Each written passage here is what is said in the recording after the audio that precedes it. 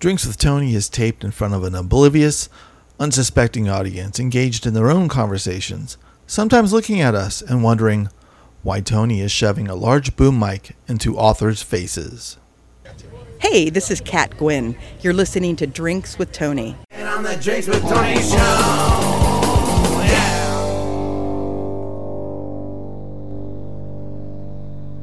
You're listening to Drinks with Tony. I'm your host, Tony Duchesne. Today on the show, we have Kat Gwynn. She's a photographer and the author of 10 Mile Radius, Reframing Life on the Path Through Cancer. Hi, Kat. Hey, Tony. How are you? I'm well, and you're also working on something else. Is the Joshua Tree project coming out? I just finished it shortly, not that long ago, and I'm looking to place it. Okay, good. So what I got was like a preview copy. We'll pretend like it's not out then. Well, it's not out officially, but we can certainly talk about it because it is kind of an extension of 10 Mile Radius. Well, okay, so let's talk about 10 Mile Radius then before we talk about anything. So then there's total context going on here. You know what I'm saying? I love context, yes. But I'm also nonlinear too, so it's okay. Yeah. We'll do chapter 5 and then we'll go to chapter 1, and then the listener can choose where that's at and cut back and forth. That's a great idea. Yeah. I like that. Yeah. Okay. It's like those old books where you go choose what your next chapter is. That's essentially going to be this podcast. The special is go to minute 17 for chapter 1, minute 5, chapter 4. And, minute 21, chapter 13. Exactly. 2 prime numbers right there. Oh, no, that's not prime. 21's dividable. All right. Now we're talking about math. Back to you, Kat. I know very little about math. So I was a punk rock kid. I didn't really do math in high school. Did you grow up in L.A.? I did. Well, I grew up in Orange County and L.A. Okay. Because to me, coming from San Francisco, everything's L.A. So when people are like, no, Orange County. I'm like, isn't that L.A.? But people look at me and go, Tony, it's not L.A. So you were around the whole punk rock era happening in the South. I was one of the kids of the Black Hole. Yeah. Which was Mike Ness's apartment, and we would hang out with all those kids, the Adolescents and Social Distortion and Agent Orange, and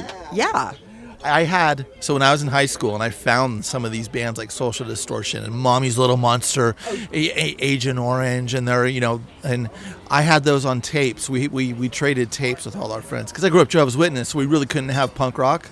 So we had to move those tapes around like they were contraband, and then that's so funny. Yeah. That's great. Well, I mean, and that's what's so different about being a punk kid with first wave punk. I mean, I don't think anyone knew what to take of us, and we all were kind of latchkey kids, and just being kind of crazy. But in a weird way, I didn't realize how much being a punk kid would shape my artist life, my whole life, really. Yeah. Now, I have my reason. I have my thoughts on it. But how do you think it shaped you becoming an artist, coming from that time and that era? I feel like that was an era where nobody knew that punk was going to be anything. It was just, here's what we're doing, and deal with it. Well, there's something, and it really is a theme throughout all of my artwork, which is being with uncertainty and not knowing. And like you put it perfectly. We didn't realize at that time that punk would end up being so influential and also such a sort of an ethos, I mean, you look at someone like Patti Smith, who is my absolute hero, and she still, as an artist, I believe, lives by this real strong punk ethos. And it's not just, annihilation and anarchy, which that's part of it, but that's not, I think it really is being with not knowing and create, because really when you think about it, being an artist, a writer, we know that we start with a blank page, right? Or I start with a camera with no thought of what I'm going to find, and then you frame it or reframe it, as it were, and you turn it into something. And that's, so kind of having that ability to just say, fuck it, I'm going to be with what is, and sort of capture it in your own unique way, I think is punk. That's funny, and it's almost like grabbing from old ancient like Zen culture, and then throwing it into punk. Because when I first got into punk, I was like, wait, we can bump into each other and we could scream our guts out. And then later on, I realized, oh wait, there's something more to this. There's a soul and there's a heart. And then after that, I kind of applied that to everything. Where even Drinks with Tony, I'm like, I don't know what the hell I'm doing, and I don't know what the hell I've been doing for over 2 decades. But I just still show up and do it without thinking more than thinking like the kids today. Oh, I'm an influencer. Oh, I'm this. I'm like, yeah, I don't know what I am. Well, and I think if you are actually thinking that you're an influencer, you're just a piece of shit. Like there's no, the only person that should be influencing you is really yourself. Yeah. And one of my great teachers was Mary Ellen Mark, who was a phenomenal photographer. I don't know if you know her work. She did. Do you remember there was a documentary about homeless kids in Seattle called Streetwise? Sounds familiar. Anyway, her husband Martin Bell was the documentary filmmaker who made it, but it was based on Mary Ellen's documentary series on these homeless kids. But she's done all kinds of great photography. Anyway, I did some master studies with her, and her whole thing was do not document. Your job is to interpret. So to interpret means, once again, that you come to what is, right? Whatever like a very Buddhist point of view is right now, it's like this. So whatever that is. And then the interpretation is how are you going to capture it, right? Be it by writing or photography or whatever you're doing. So that's kind of been another strong mantra in how I make art and do my life. That is really cool. And I just wanted to end the show when you said, what did you say about the social influencers? They're pieces of shit or something. I was like, it was great having you, Kat. That's the show. Thank you so much. Good to meet you, Tony. Yeah. No, that's funny, but it's true. Nobody needs that. And it blows my mind that people take that seriously. I mean, and even we as artists, I know if a publisher is looking at our work or, an art gallery or whatever, they're looking, well, how many, Twitter followers do you have? And and it's, I understand on one hand because they do have to market us, and an artist has to have the ability, if they're going to be putting the work out in the world, to be able to talk about it and to write about it, whatever they're doing. But to turn your nose on somebody because they're not a social media influencer or they don't have over 5,000 followers, what a joke. It's absolutely pathetic because, 10 years ago, we did stuff on merit. Well, it's completely on merit. And then, I think of how many times maybe I heard something on, KCRW, some music I'd never heard of, or maybe a friend just goes, oh, check out this book, and I'm like, oh my God, it changed my life. Yeah. But it wasn't because, oh, wow, Kylie Jenner told me that I should blah, blah, blah, whatever that might be. I don't get it. And I also don't get, speaking of a Kardashian, why they have so many millions of followers. Yeah. What have they done that is so important that it's that life-changing? I mean, it really shows you the shallowness of where people are at. Yeah.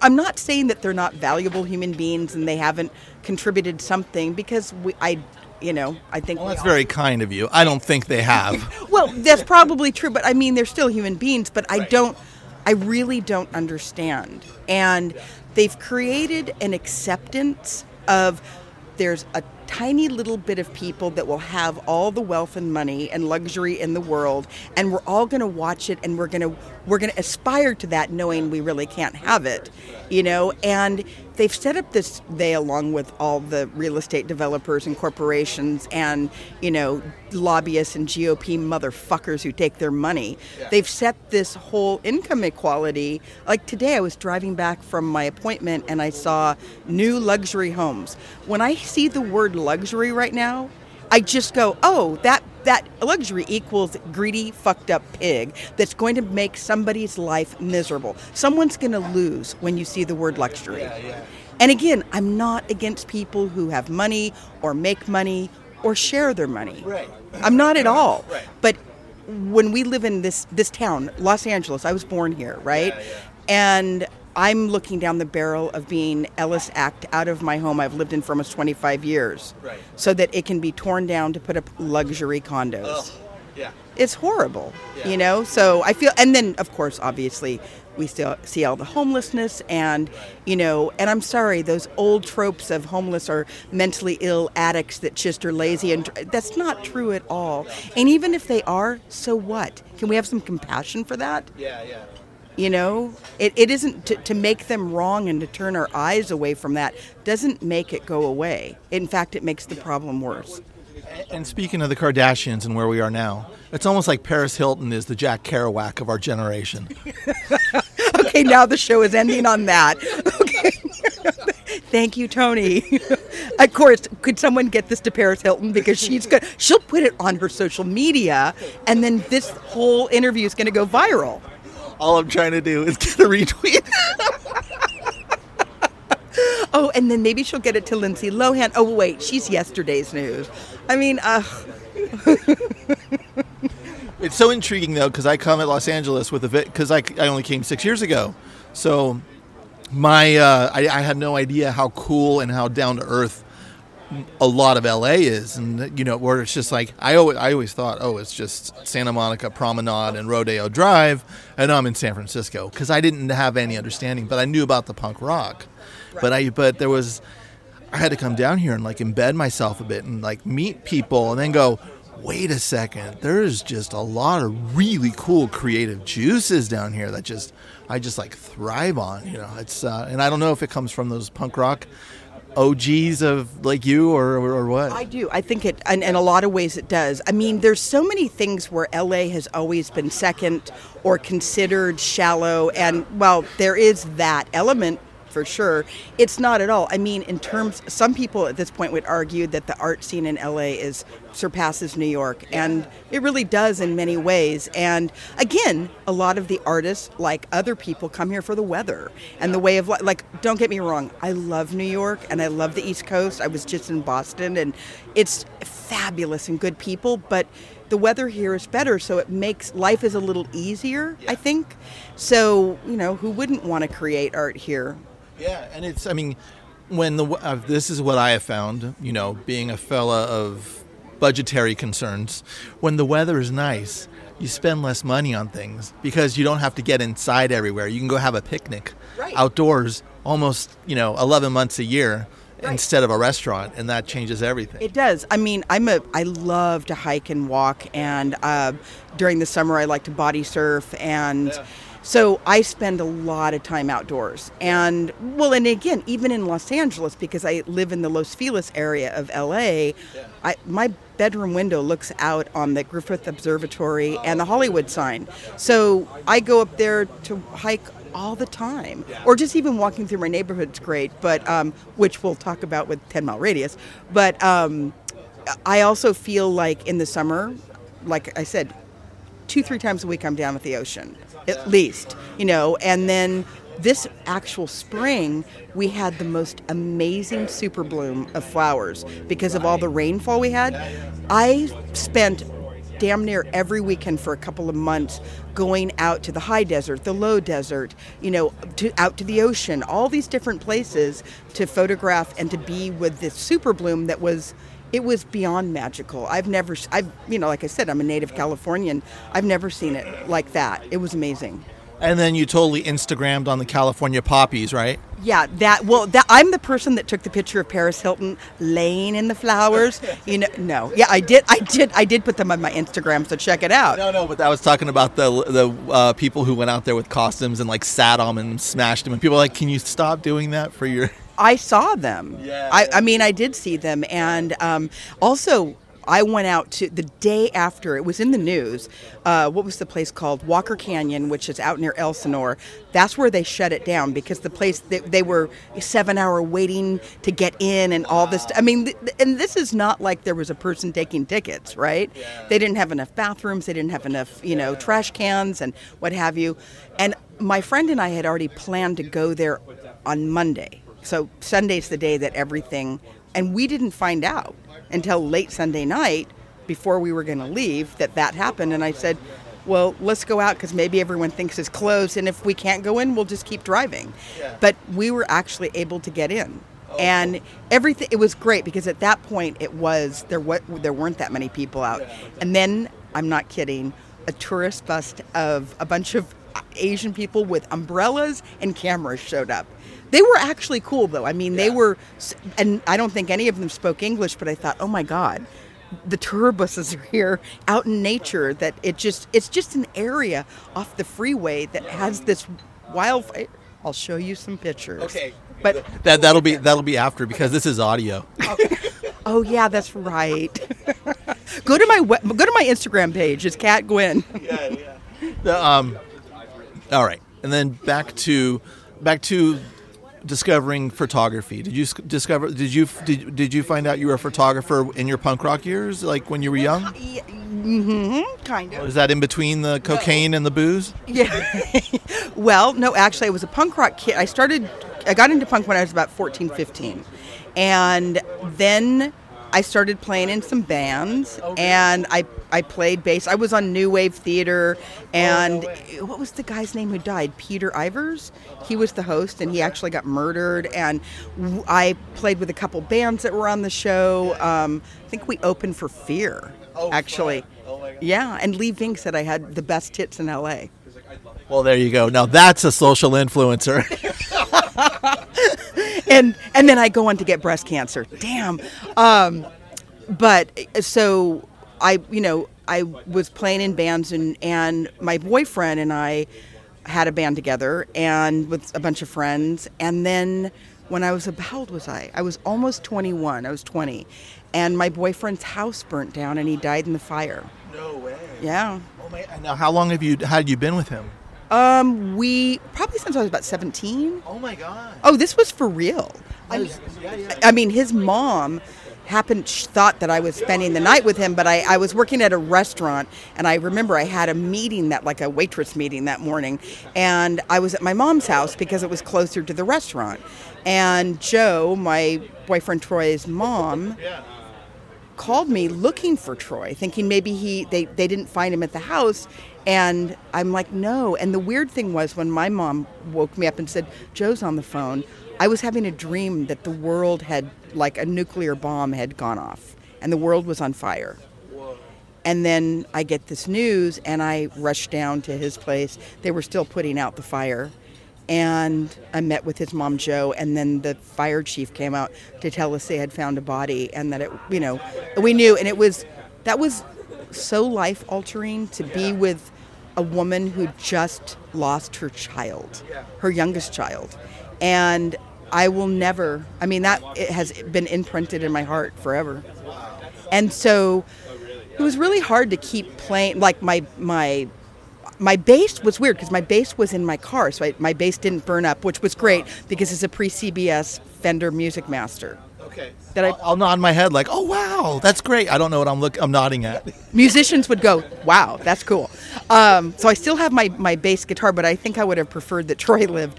Also, he was blind, which was interesting. Yeah, he was a really interesting character. And again, I think my takeaway of knowing this person who lived such an amazing life for 23 years, like he skied. He traveled in Europe by himself, blind, right? He was an amazing guy, really talented musician. But it kind of taught me to never say what if, So just go, do what you need to do, live your life. And then, fast forward to this last 5 years of my life where I too was looking down the barrel of, serious mortality. And it just reinforces, like, you don't have time. Like, you need to be living your life the way you want to live your life. Right. And view yourself the way you want the world to see you. Yeah. So then, and then after Troy's death, that's when the photography. When did that bug come in? Well, so what happened was, I'm just going to I wasn't even thinking I was going to talk about this part of my life. I was living in LA and I was working at Andre's of Beverly Hills, which was like an old school Rat Pack kind of groovy restaurant. Yeah. And I was all of 21 at that point, and I was making really good dough. And so I started to travel, and I had never owned a camera. And I'd always been a musician. Yeah. So again, I never thought visually, though my grandfather was a well-known California landscape painter. My mom was a portraitist, oil painter. My aunt, my sister, like so many visual artists in my family. My grandmother. But I never thought of myself as a visual artist. But I felt compelled to get a camera. So I bought this little Vivitar Tech 35 point and shoot. And I fell in love with pushing the shutter. I did. I literally, it's like the power just to go click, wow, there's life. And people started seeing my images and they're like, wow, you have a really good eye. And it really captured like in my soul. And then my mother was an atheist, artist, anthropologist from Berkeley. So she was 3 A's. Yeah, she was the 3 A's and an alcoholic too. So 4 A's. And but she was really smart and really cool, and she encouraged me. She said, learn more about this. And I'm like, well, shouldn't I get, the kids that would go to art school would be like, well, don't you need something to fall back on? But my mom's attitude was, well, if you learn something to fall back on, that's what you're going to end up doing. Yeah. She's like, go do what you want to do. And so while I can look back, that was many years ago, and I can look back on my life and say, wow, there's been some heartache, a lot of uncertainty, and things that, probably would have made my life have more security and flow because I chose to be an artist. Right. That's the bad side of it. But the good side of it is I am living the life I want to live, and every day I wake up with purpose to do what I genuinely love with every fiber of my being. Yeah. And it's so sad. I feel like most people don't have that. They wake up to the jobs that they kind of don't want to go to, but they went to school for, so they got to go to. Right. And there's just this yearning for Friday night and Saturday. And there's just something beautiful about just yearning for Monday and Tuesday, just because we got fun stuff to do. Right. That's a beautiful way to put it. And I think it's true because, sure, I like my weekends too, because I tend to try to, since I am a freelance artist, I tend to keep like Monday through Friday as sort of a work schedule and get things done. Not to say that I don't work on the weekend, because I certainly do if a job comes up or I need to get a deadline done. But because so many other people have the weekend off, it's like, oh, hey, let's go out for a hike or let's do whatever, So, but I think you're right that it's every day is a day to look forward to, because I don't know what I'm going to find. So you get photography, you're traveling. And you realize you know how to tell a story through a frame, which just blows my mind. For photographers and cinematographers, I keep getting more and more respect, because I'm like, wow, I could just see I could see the story there, and you can just tell. You could tell a good photographer by just. It's almost storytelling. It is storytelling on every level. On every level, it's interesting because. And we'll talk about it a little bit later, but I did. No, we won't. Okay, fuck you. Okay, I'm shutting up now. Whose show is this? Oh, I'm sorry, Tony. Okay, so last year I did a really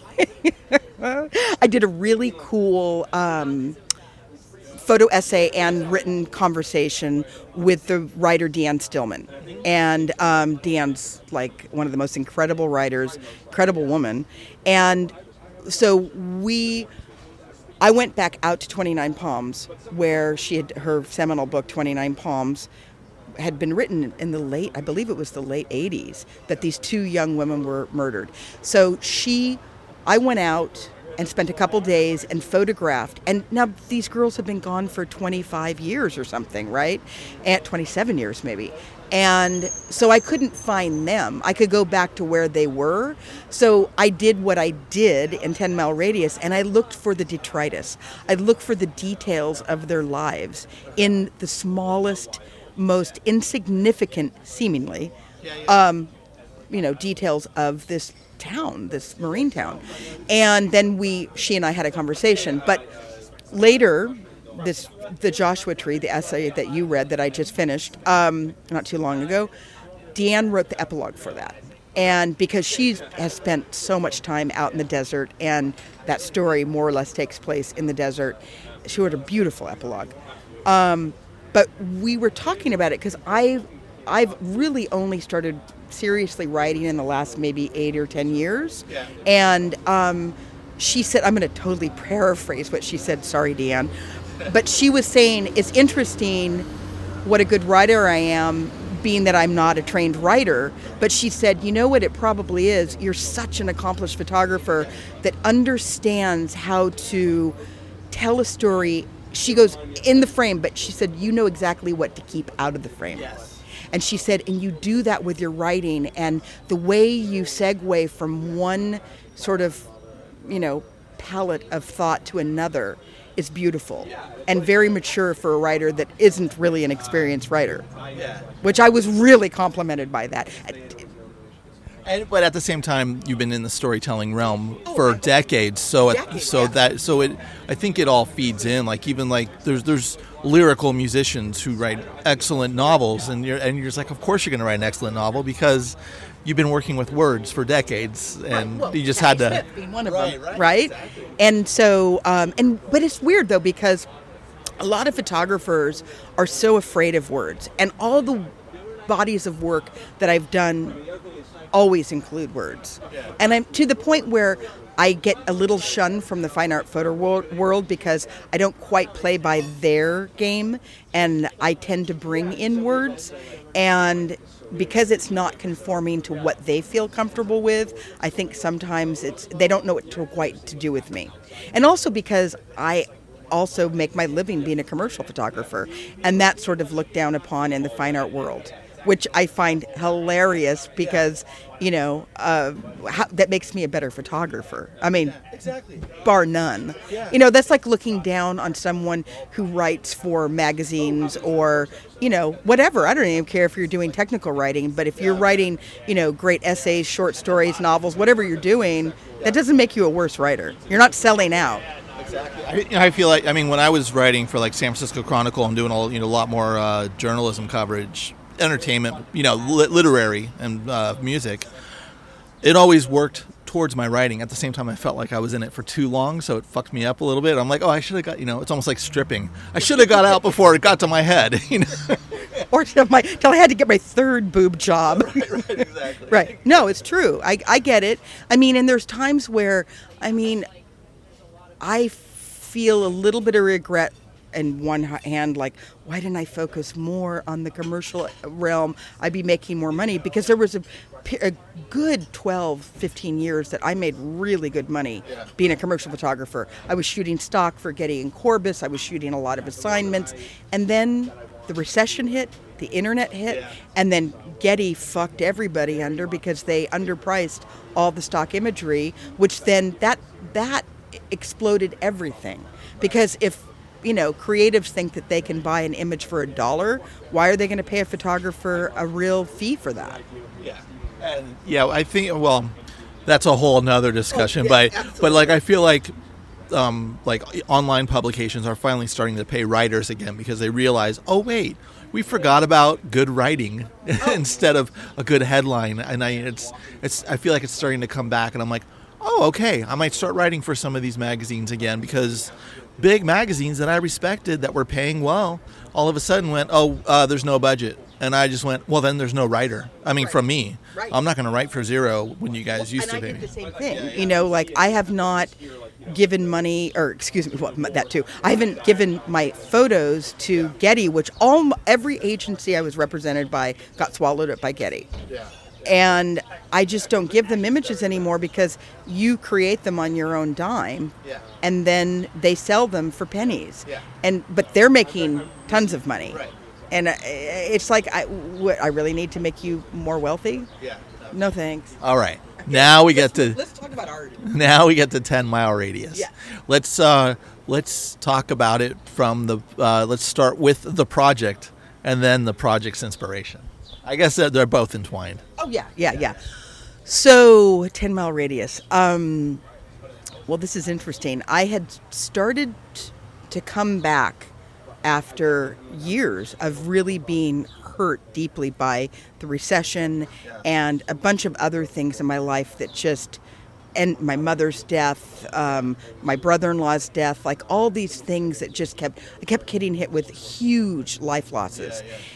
And of course, this recession where my income dropped by 85, 90%. That's huge. And it's a whole new way of living. And it took a few years to like reinvent myself and figure out, okay, I'm not going to probably make the money I used to, but I can do these things to keep a roof over my head. And I started, I'm doing those, and I'm pulling myself out of depression. I'm beginning to get my life back. And then, boom, I get cancer. And I was like, okay, this one, I don't know how I'm going to pull the rabbit out of the hat on this, because my mother had died of breast cancer. And just months before I was diagnosed, my friend had died of breast cancer. And then I ended up getting the worst type of breast cancer you can get, which is called triple negative. And some people refer to it as the pancreatic breast cancer. It's very rare. They don't know very much about it. All they know is that if you're going to survive it, you got to do a lot of chemo. I mean, a shit ton of chemo. So at that point, is it you're getting to the point where it's like, okay, now I have to start making plans for death, essentially? Well, you don't know at that point. Okay, I mean, there's still no one was telling me. My doctors weren't saying like, okay, get your affairs together. No, I mean, they were looking at it saying it's going to be a tough road to hoe. Okay. But there's reason to believe that you will be okay. Yeah. And I did. Weirdly, I started to find my luck through that, but that's a whole other story. My luck, through cancer. Okay. And it started by just happenstance, getting with truly some of the best doctors in the world, who really did and continue to take incredible care of me. So I could do a whole riff on like Obamacare and the right of everyone to have health care too. Oh yeah. But I'll stay with the story. We'll stay with me. Yeah. So, but it was serious, and I knew that I was going to be looking down the barrel of really serious treatment, and well over a year in treatment. Yeah. And what they don't tell you about when you have a cancer that hard, how long it's going to take after you're done with treatment to rehab your body. Yeah. I mean, I'm still rehabilitating my body. And that's because when they're doing the chemo, is that because of all the toxins that are partially, and they cause a lot of side effects. Right. Like I got neuropathy in my fingers and my toes. Okay. I ended up getting a horrible frozen shoulder near where all the lymph nodes were taken out. Oh, okay. It increases arthritis and inflammation. My teeth got rotten while I was going through it, so I had to go through pulling wisdom teeth, root canals, crowns, cavities. Oh my God. I mean, who wants to do that alone? And then all of a sudden, it's like, oh wait, you have cancer. Oh wait, enjoy the chemo. Oh wait, now go to a dentist and we're going to put a drill in your mouth. Right. It's truly adding insult to injury. It's like fuck. And then on top of all of this. 6 months before I was diagnosed with cancer, I was in a horrible car accident coming home from yoga one night, and I'm getting off kind of, where Vine, from the 101 Vine goes into Franklin, that weird intersection. It's about 10 o'clock at night, and this kid didn't realize I had the right of way and pulled in front of me when I was going about 30. And I had a horrible, I'm permanent damage, whiplash. So my body was already broken when I got cancer. Wow. So no, but you already had the cancer during the accident. It was just found later? Is that what it was, or no?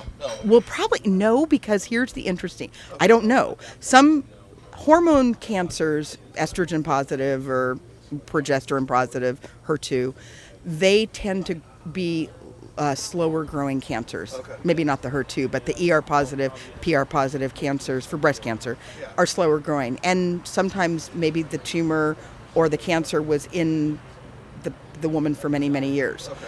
Triple negative is different. Yeah. So the accident happened in November. In February, I always got mammograms because my mother had died of breast cancer and her sister had it, beat it, but now has ovarian cancer. So I was always getting checked, and I went in and did an ultrasound and a MRI, or not an MRI, ultrasound and a mammogram. So you were really staying on top of the prevention. Well, yeah, absolutely. And it was clear. That was February 20th. Wow. On May 4th, I found a stage 3 tumor. Wow. That's how fast triple negative is. Wow. That's why I think they refer to it as the pancreatic breast cancer. Okay, so PSA, continue to get checked, everybody. Oh, anyone who tells you, like, oh, mammograms cause breast cancer, bullshit. Yeah. You know what they do? They save your life. Yeah. So get them every year. And more than that, touch your breasts all the time. I found my lump.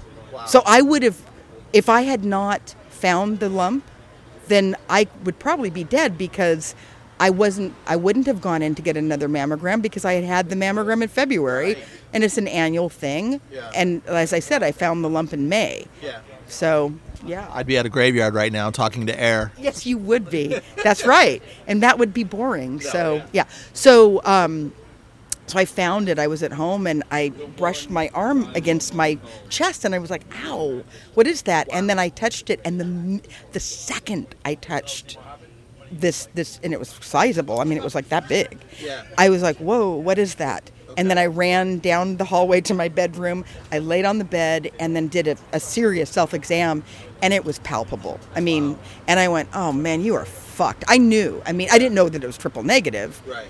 but I knew that it was breast cancer. And weirdly, that afternoon, I went to a half-a-day retreat. I've been a practicing Buddhist for years, and I went to a half-a-day retreat about women and body image. And the two teachers, Joanna and Mary, are dear friends of mine. And I came in and they're like, "What's up?" And I said, "I found a pretty serious lump. Here, feel it." And they immediately went into, bright siding the whole thing, like, "Oh, it's probably nothing," and blah blah blah blah blah. Right. And I'm like, "You guys, I know. I just knew it to the core of me that it was." Yeah. And so then you go through a lot of, biopsies and testing and imaging, and 10 days later, I was confirmed that it was. Yeah. Yeah. And then after that, they're like, all right, now we got to get you in treatment, like instantly. Yes and no. Yes. I mean, it's interesting. I'm at Cedars-Sinai, and as I said, not only do I have these two incredible breast surgeon and my oncologist, who's amazing. She's the head of experimental therapies there. That's how I got to her, my first piece of luck, because my amazing surgeon said, this woman, Monica Mita, is running a clinical trial on triple negative. And so I fit the criteria of the study.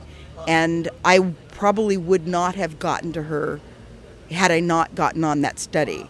But because I was on a study, and here's another PSA, if you get cancer, try to get on the clinical trials. Most people won't do them because they don't want to be a guinea pig.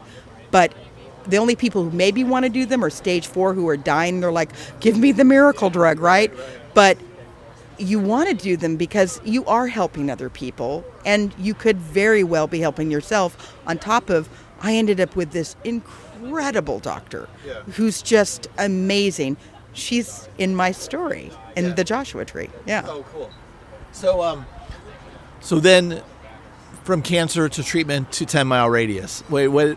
Okay, so what happened about that was everything is laid out. So when you get cancer, and especially with one like mine that has such a rigorous treatment protocol, they run it like it's a well-greased machine.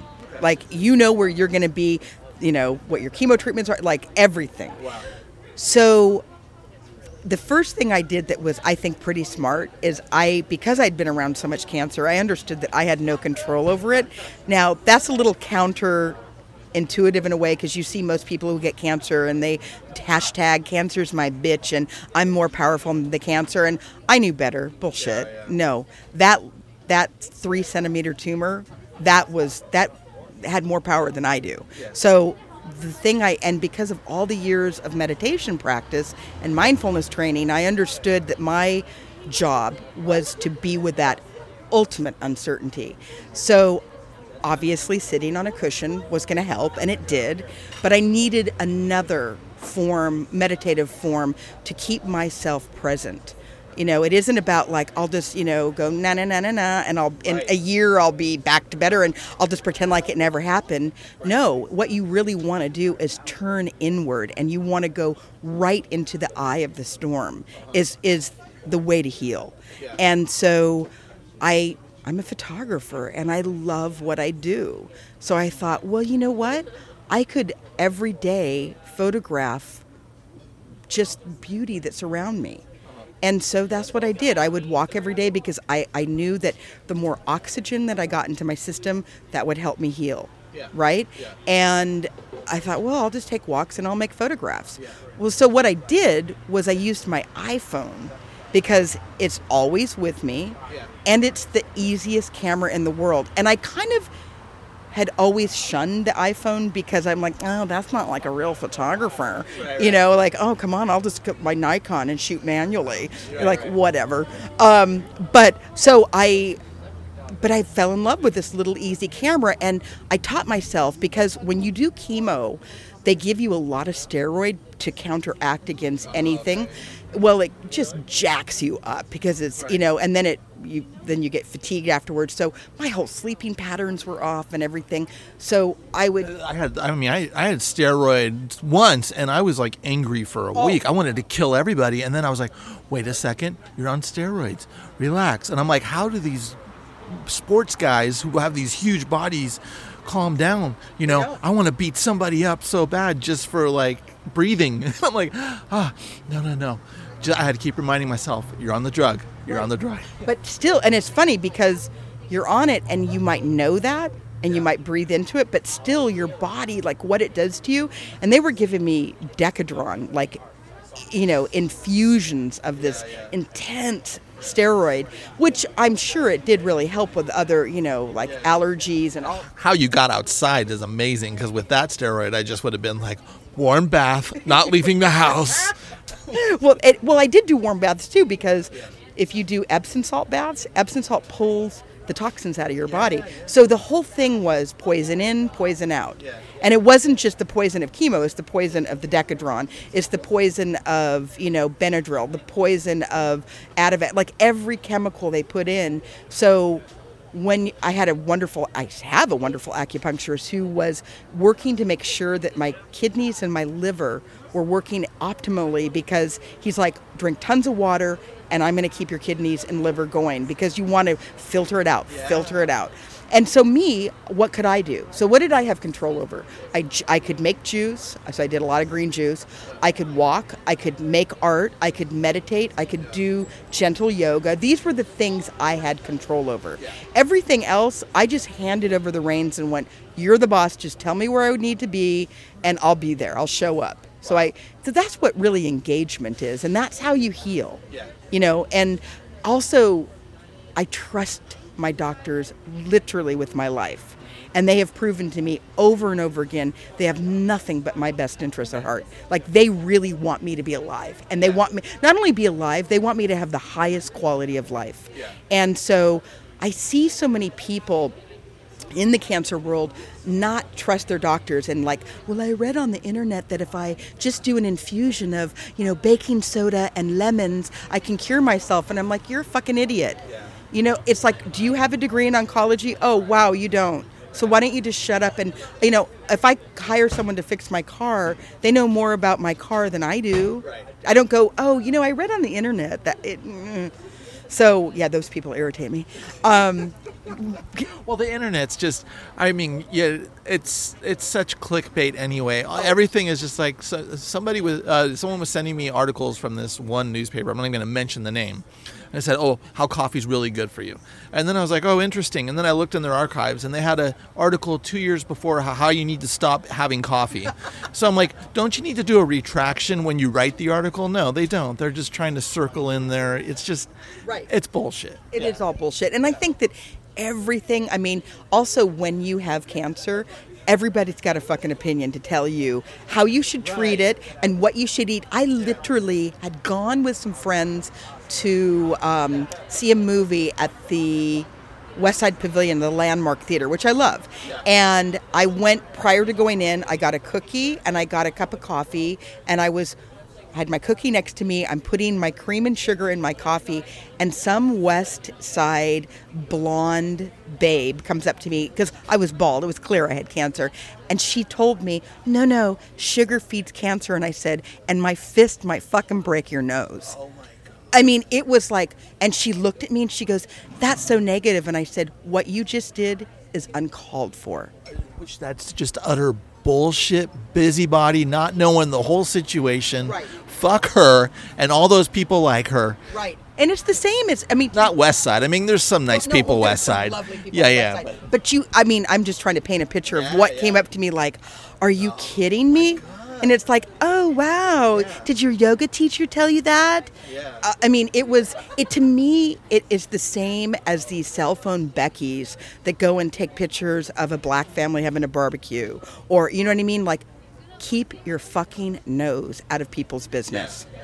Like, seriously. Yeah. And it's so uncalled for. It really is. I never offer anyone any kind of advice about how they should be with their cancer treatment. I mean, if they ask me, I can say, this is what I did and it worked really well for me. Well, it did work well for you. And the minute, I mean, I'm ready to get my colonoscopy. I'm almost turning 50, right? So I'm going to my doctor. I'm like, hey, when can I schedule it? He's like, you're not 50 yet. And I'm like, come on, man, get me in early.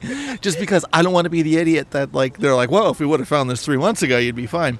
But you're one of those people I'd come up to you and be like, Kat, give me everything. Give me everything from the Epsom salt to the epidural to the what do I need? Absolutely. No, it's true. And I will tell you, on the colonoscopy, I couldn't get mine because I was in cancer treatment when I turned, right?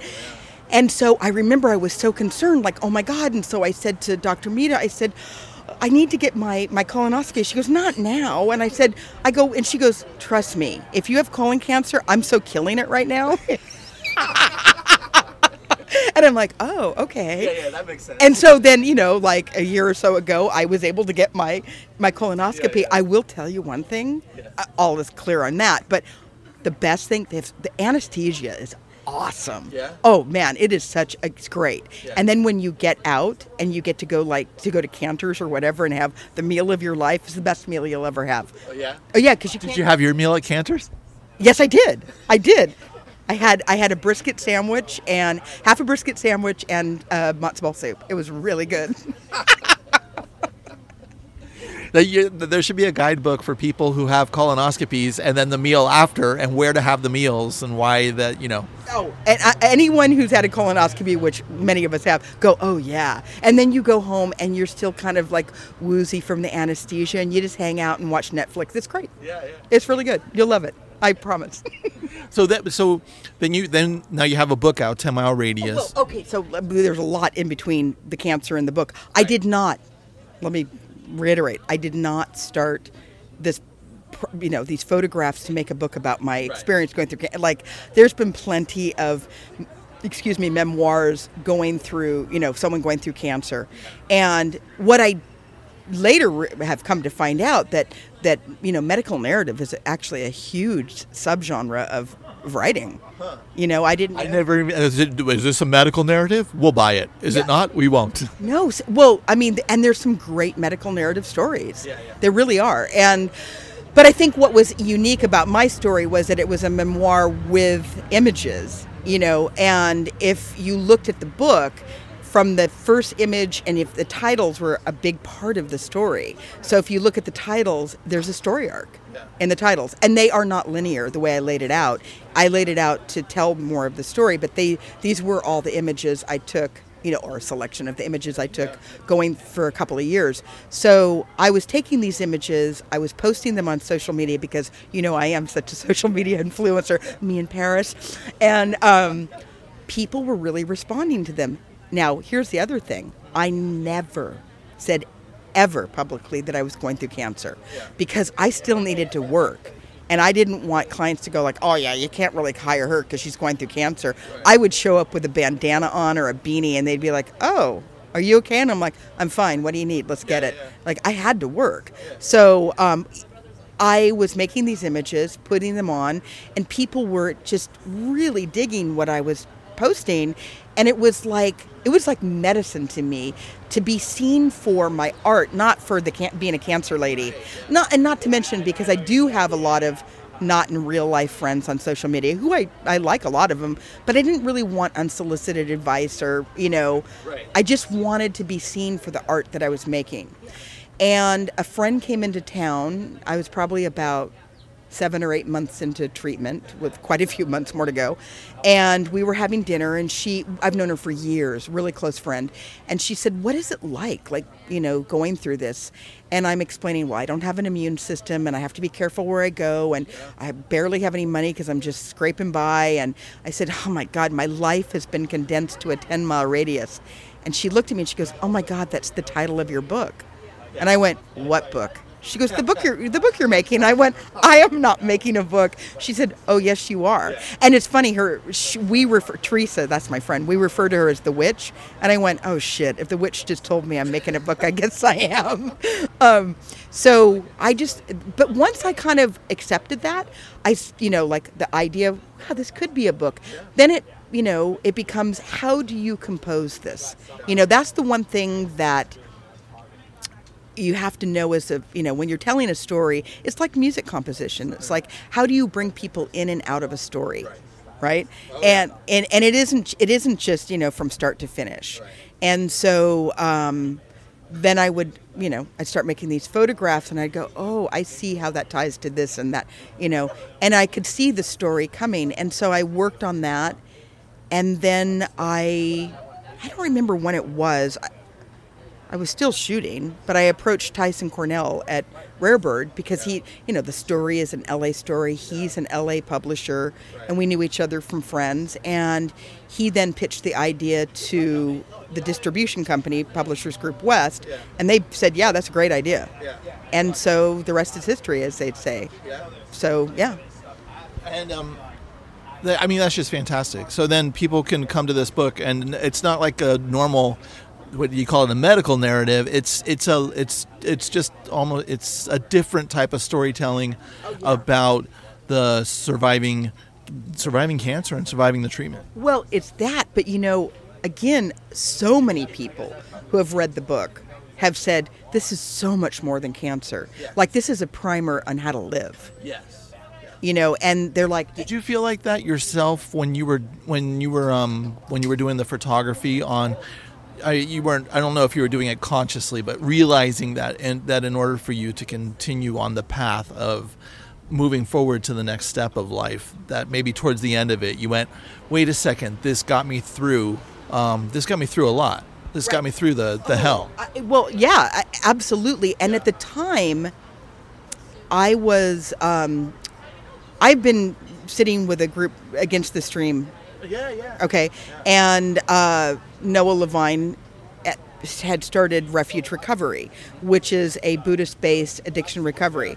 And I'd known Noah for years and years. And they needed to get an art therapist. And, of course, they're like, I don't want someone coming in and showing people how to do God's eyes. Well, because he knew what I had done. And this is before the book came out. He said, why don't we get Kat to come in and teach them how to mindfully make photographs with their iPhones? And I did. And so I worked there for well over a year teaching, and it was really rewarding because I could take all my knowledge of the Dharma and mindfulness and then, art and photography. And I still am in contact with a lot of my students.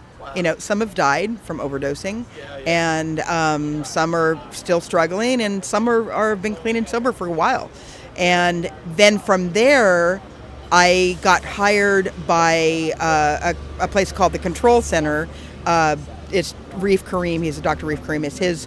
It's kind of a trauma, anxiety, addiction place dealing with that. And so I worked there for a couple of years teaching that process, not so much on the art level, but mindfulness and how to use mindful expression with creativity as a centering tool. And so, in fact, last month I spoke at Harvard at the medical school. I met a woman who runs the Center for Healthcare Narratives out of D.C., and she and I have become friends, and she did an article. She has a lit magazine called Please See Me, and Deanne had actually recommended, Deanne was her professor in the MFA program at Riverside, and said, you should check out my friend Kat Gwynn's work, and she fell in love with it, and she said, your book is like medical narratives 2.0. You're so much more forward thinking in how to be with illness and transform yourself. And so we did this interview. It turned out great. And then she pitched me to this patient engagement experience symposium happening at Harvard. And they said, sure. And it was amazing. And I was there. It was with all these East Coast people, right. People from Tufts and Harvard and Sloan Kettering, amazing doctors and nurse practitioners and people and administrators. And the West Coast is a little bit more forward thinking about mind, body, spirit healing. Okay. And so, I just told my story. And afterwards, so many people came to me and said, God, I've never even thought of it that way. What a beautiful way to be with illness. Yeah. Because I'll just finish with, we're all going to be with some form of illness in our life. Oh, yeah. Be it our own or maybe someone we love. Yeah. And it is so intense on a spiritual, emotional level to be with, because it's frightening and anxious. Yeah. And we really do all know need to learn how to be with it. To be with it, and also probably find community with it as well. To find other people that you can pull together with. Absolutely. And I've heard this from numerous people. When the shit hits the fan for something, you think some of your friends you think will be there are not, and you're like, whoa. And then other friends where you love them, but you weren't even thinking, they end up being your biggest champion. Yeah. It's amazing. And your community also kind of finds you. Yeah. And I think that, and again, there was a few friends of mine that I was a little surprised that weren't there as much as they could have been. Crazy? But one of them came to me and talked to me about it later, and I appreciated that. And I was able to say to her how I felt. But because there was this open communication, and it was okay. Yeah. Because I think people sometimes can't deal with what's going on inside themselves. You know what it is? Especially with cancer, everybody is like deathly afraid of cancer. Yeah, yeah. Like that's like, whoa. And no one wants to hear that. And for her, it was very triggering, because her mom had died of cancer, right. And it's scary to be around. And I appreciate that. Yeah. That's okay. And the fact that she had the maturity to talk about it with me, it is fantastic. And I think that also people don't know what to say to people who have cancer. Right. And just be honest. Yeah. And I don't say to someone, so what do you need? Just show up and do something. Yes. Yeah. Like I had another dear friend of mine, Stanny, and my friend Peter was so there for me, and they just showed up like, we're going to clean your apartment today. Yeah. Or this is, here's some groceries. Yeah. Like it was, and all my friends who showed up on the Cat Chemo World Tour. It was amazing. No, seriously. I got to the point where everyone at Cedars was like, she knows everyone in the world, and they're all going to be coming to her chemo. And they would we'd have parties. Like, it was amazing. I mean, I remember once one of my best friends, Punk Rock Larry, who's got like this massive, mohawk and tattoos, and we go down to the Samuel Ocean Cancer Center. We're going to go get my chemo, and we walk in, and the door, the elevator door opens, and I said to Larry, "Welcome to Cancerland." And without missing a beat, he said, "It's the most cancerous place on earth." And then we just laughed the whole time, and we got in trouble from a patient that was in a chemo bay. It was like a room next to mine, and they're like, you need to quit laughing and having so much fun. And my nurse was in there, and we all kind of look at them like, what? And she goes, my husband has cancer. This is really serious. And I'm all rigged up getting, the Red Devil drip. And I look at him and I go, yeah, I understand. Life is important, and it also shouldn't be taken that seriously. Yeah. Did you know Red Devil drip was my stripper name? Really? Oh, don't even everyone knows the infamous Red Devil. It's the only thing worse than the Red Devil is probably stem cell replacement. Wow. It's bad. Yeah. I mean, the nurses come in hazmat suits, and they would apologize to me. Wow. I mean, it's like death. Yeah. It's death. Now you're on the other side of death. Here we are on a beautiful day in Los Angeles. What do you take in now, being on the other side of it?